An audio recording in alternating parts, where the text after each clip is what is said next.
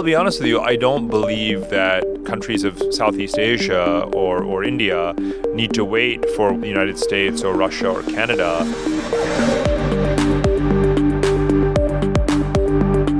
I can't imagine a perpetuation of a kind of slavish colonial mentality than that. Hello, and welcome to episode 2 of the Impacting Asia podcast with me, Taimur Nabili. China is already, by some estimates, the biggest economy in the world. And as the rest of Asia modernizes rapidly, it's clear that the future is Asian. But how is the region modernizing? What part do sustainability and technology play in this development? And what part do governments play, both Asian and other? My guest, Parag Khanna's latest book is called The Future is Asian: Commerce, Conflict and Culture in the 21st Century. As well as being a best-selling author of 6 books, Parag is a world traveller and an advisor to business and government through his firm FutureMap, a data and scenario-based strategic advisory company. I began our conversation by asking him whether Asia's developing countries will follow the industrialization template set by the West, or if they could chart a new development path of sustainability. I think that is the big question, or one of the big questions. The first is a geopolitical one, which is, does the rise of Asia necessarily mean the decline of others? And the answer to that is no. And fundamentally, the ways in which we measure power and gravity, the gravity of a region or an economy in the world, haven't changed that much. Obviously, nuclear weapons matter less, currency reserves and technological innovation matter more, but those are all elements of power. And if you measure global power, even in the most, either the old ways or the new ways, you would still conclude that the world is multipolar. North America, Europe, and Asia matter the most. So the rise of Asia is not about replacing or displacing, eviscerating the West, however you define the West. It's about the advent, the rise, for the first time in history, of a truly global multipolar world. We've had multipolarity before, but it's never been global where you really had a number of Asian powers co-defining the system. So now we get to your question. So is this rise of Asia as a multipolar system with the majority of the world population, majority of global GDP, is it simply the case, economically at least, of the next region entering that sweet spot historically where you have geopolitical stability, industrialization, young populations, all of those forces come together, this perfect alignment of the stars, and for anywhere from half a century or more, they grow in this uninterrupted expansionist way and build the modern Western societies that we know today. So your question is Asia just going to do the same thing? And the answer is a bit of... And in the same way. Right, in the same way. So it's a bit of yes and a bit of no. So when it comes to the very important foundations of, infrastructural modernity, the answer is yes, in many ways. Do we have roads? Do we have railways, airports, schools, hospitals, modern government facilities, offices? All of those aspects of modern infrastructural life, you would say, okay, well, that's not dissimilar, right? But of course, a lot of it is being built or needs to be built in different ways. When Europe and America were rising and growing and urbanizing, they didn't have to worry about coastal megacities being sunk by rising sea levels and by the flooding from the Mekong River or Himalayan glaciers. And the largest European cities or Western cities like New York, Los Angeles, and London have metropolitan populations of 10 to 12 million people, not 60 or 70 million people the way you have in the Greater Bay Area or the corridor from Tokyo to Osaka and so forth. So the nature of the geography and demography and the climatological parameters, the planetary boundaries, as some like to say, are obviously different, right? So history does not repeat itself. But how do we get to that point where Asia has all those desirable features of a developed country without challenging the environment and those externalities that the West took for granted? Right. Well, let's remember that there's at some level, we're already past that question. You're not asking a future hypothetical. You're asking a question that we should have been dealing with 25 years ago, because the accumulated emissions in the atmosphere from almost not pre-Chinese growth, but certainly pre-massive emissions outputting China, but that's the were ultimate already question. Dangerous enough, let alone China today and India today.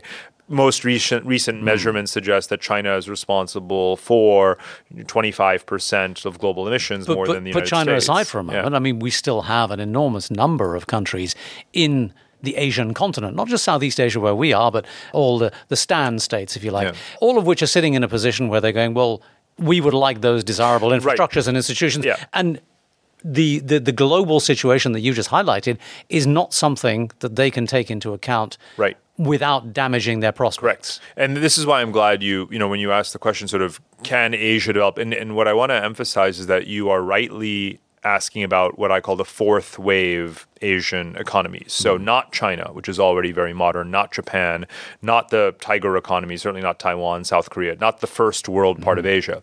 The majority of Asia has, as you rightly imply, yet to develop. So the question is for them. So what we're really talking about is the next 2 billion Asian consumers and citizens, right? How do they urbanize? How do they consume?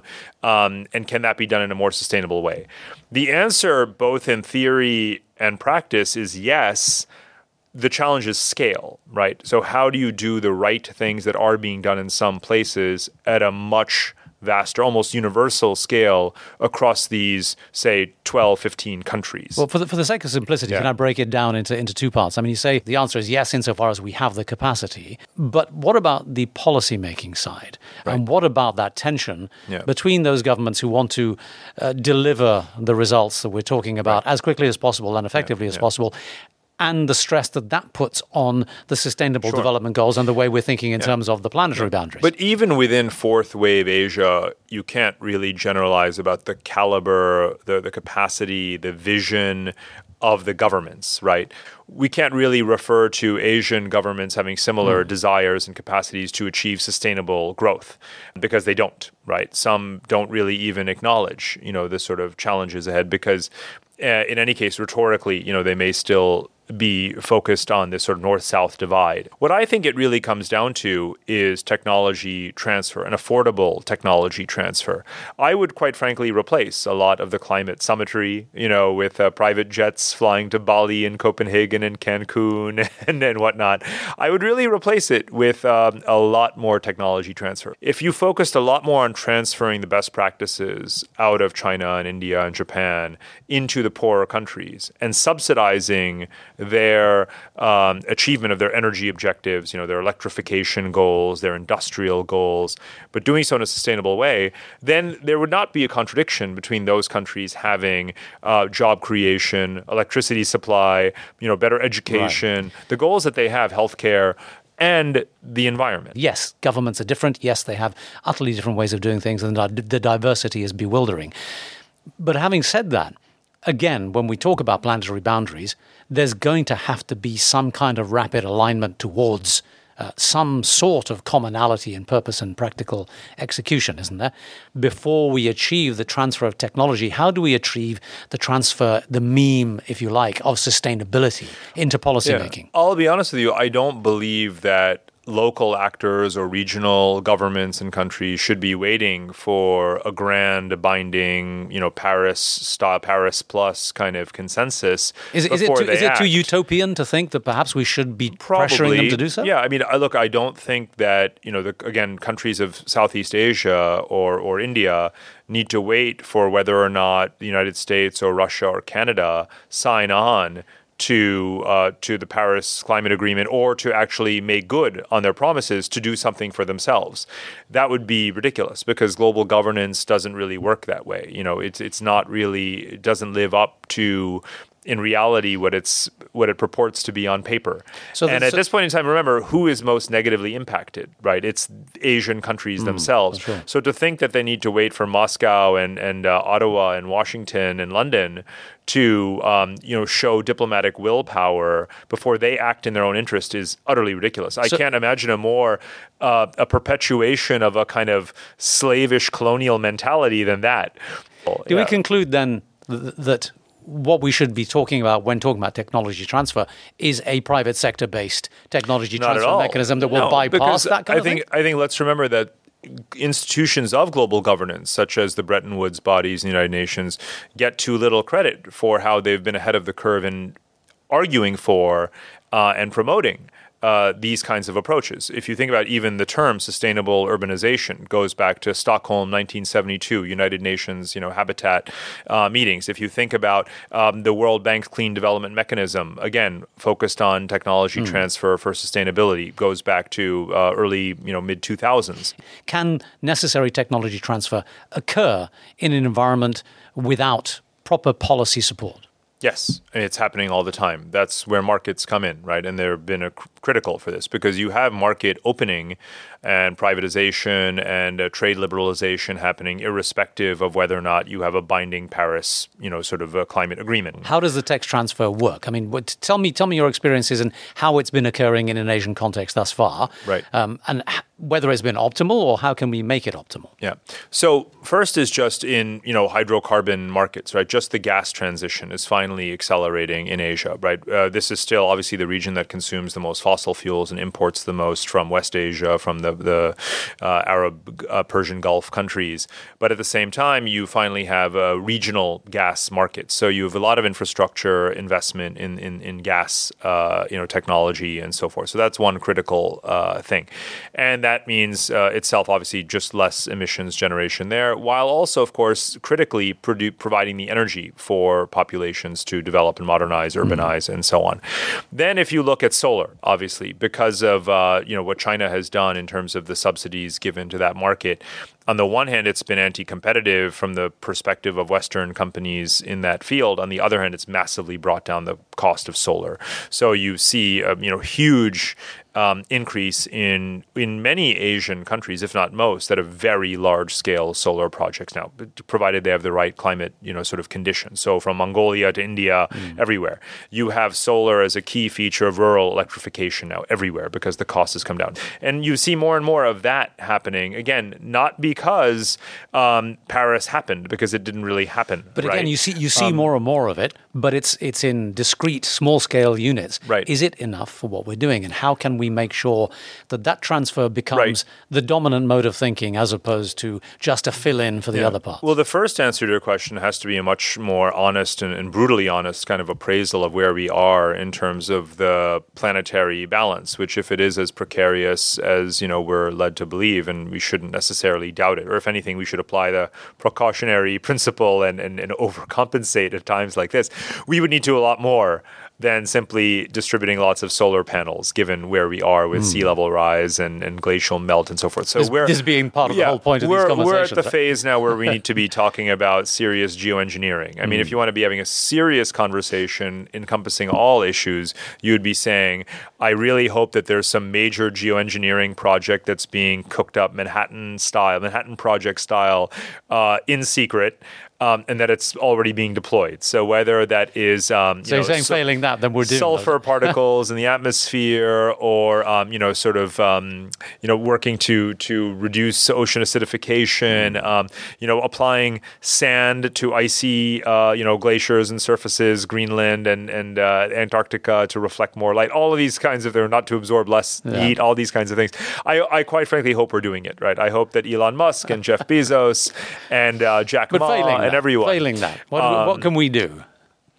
So, look, I mean, I think that there's no question that already, again, today, because it's not that today is this sort of t equals 0 moment. It's not, right? No. If you had a t equals 0, it was 1970 or something like that. Others would say it's 1790 because actually it was kind of the Industrial Revolution that set us on this path. Right. A good friend of mine has just done a book about how we need to bring the world population back down to 3 billion people, which is what it was at the time. Sounds like the plot of the Avengers movie. Of the Industrial Revolution.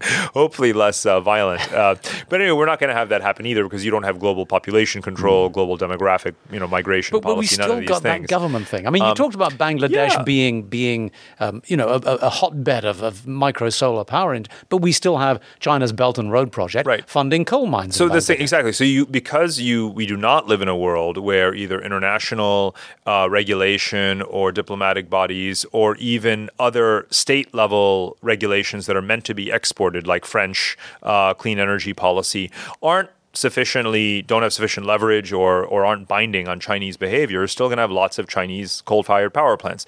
Basically, countries, given certain industrial interests and corporate interests and whatnot, even if they're authoritarian systems like China, aren't going to be able to prevent local actors and businesses from exploiting every last cheap resource available, whether it's wood or coal or whatever the case may be. And that's what you see in India and in China.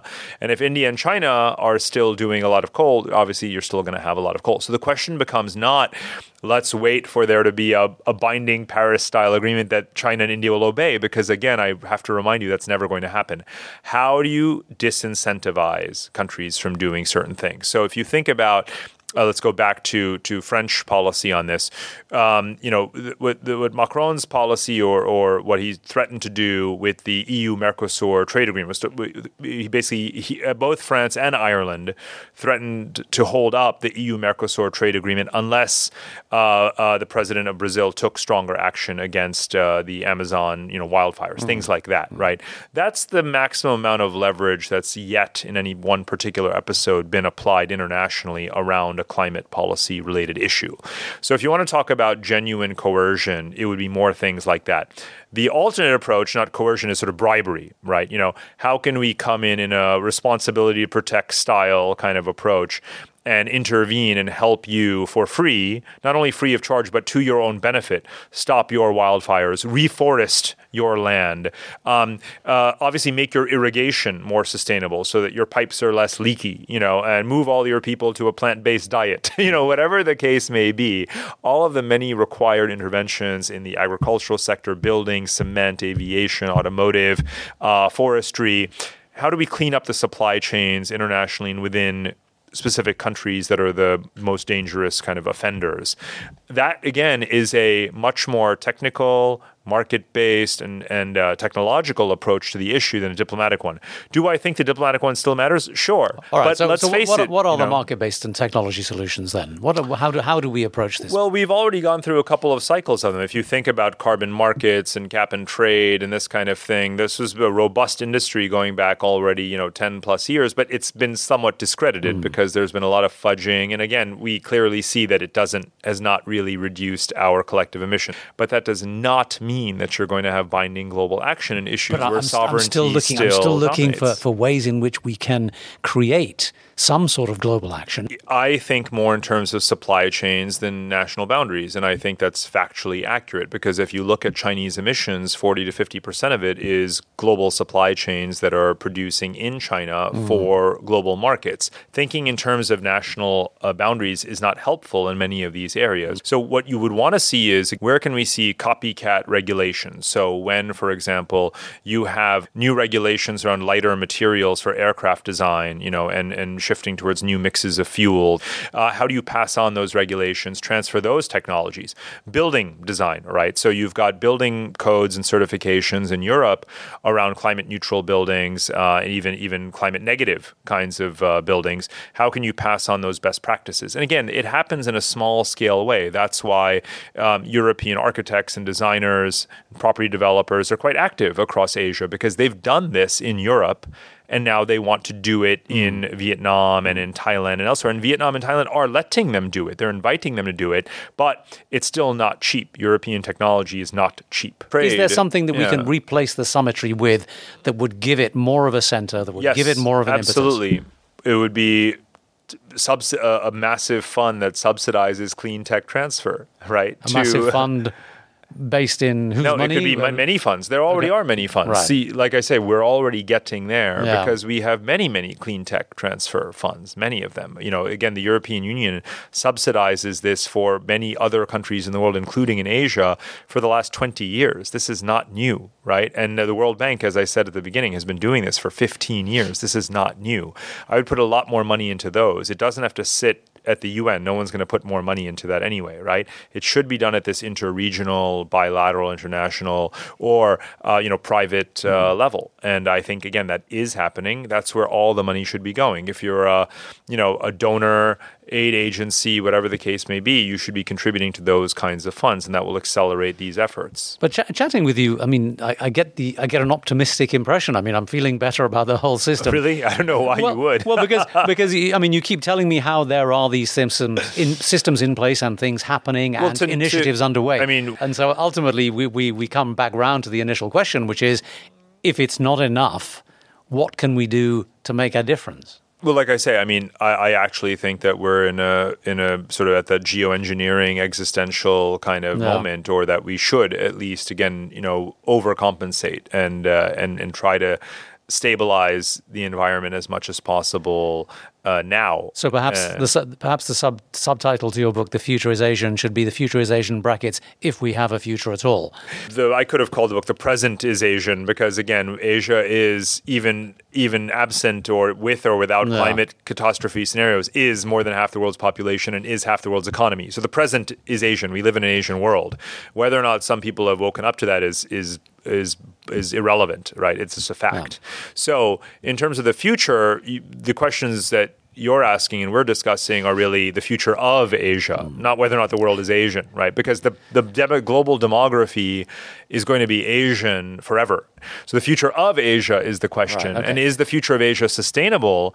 The answer is, depends on where you live, right? A place like Japan is weathering, pardon the pun, sort of climate change better than other places because it's rich, because of its geography, latitude, other factors. And so, it can potentially replenish its population through migration.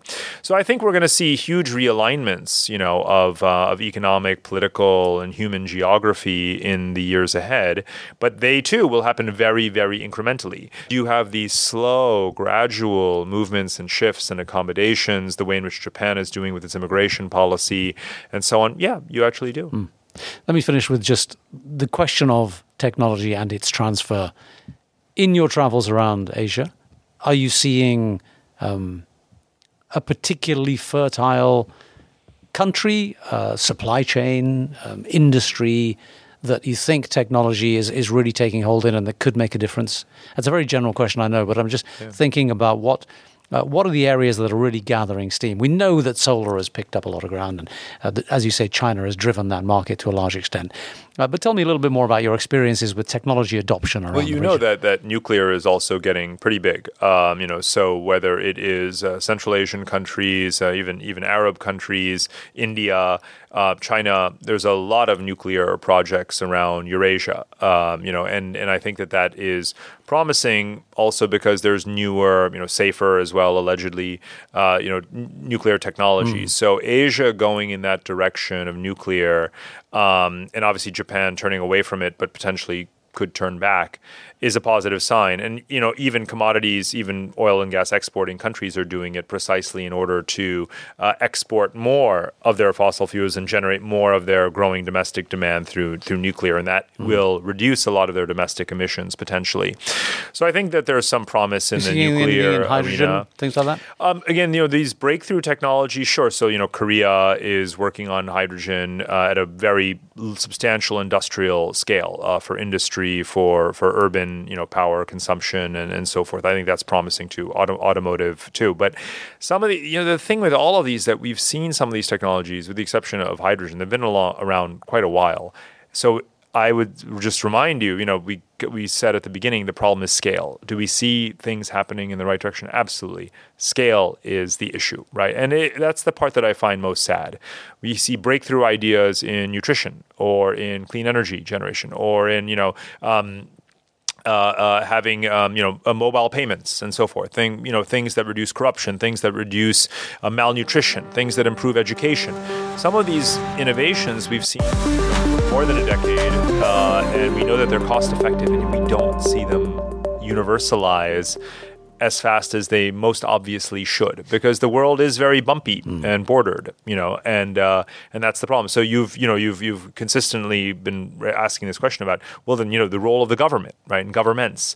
And I've said, yes, they're extremely important. I would never deny it.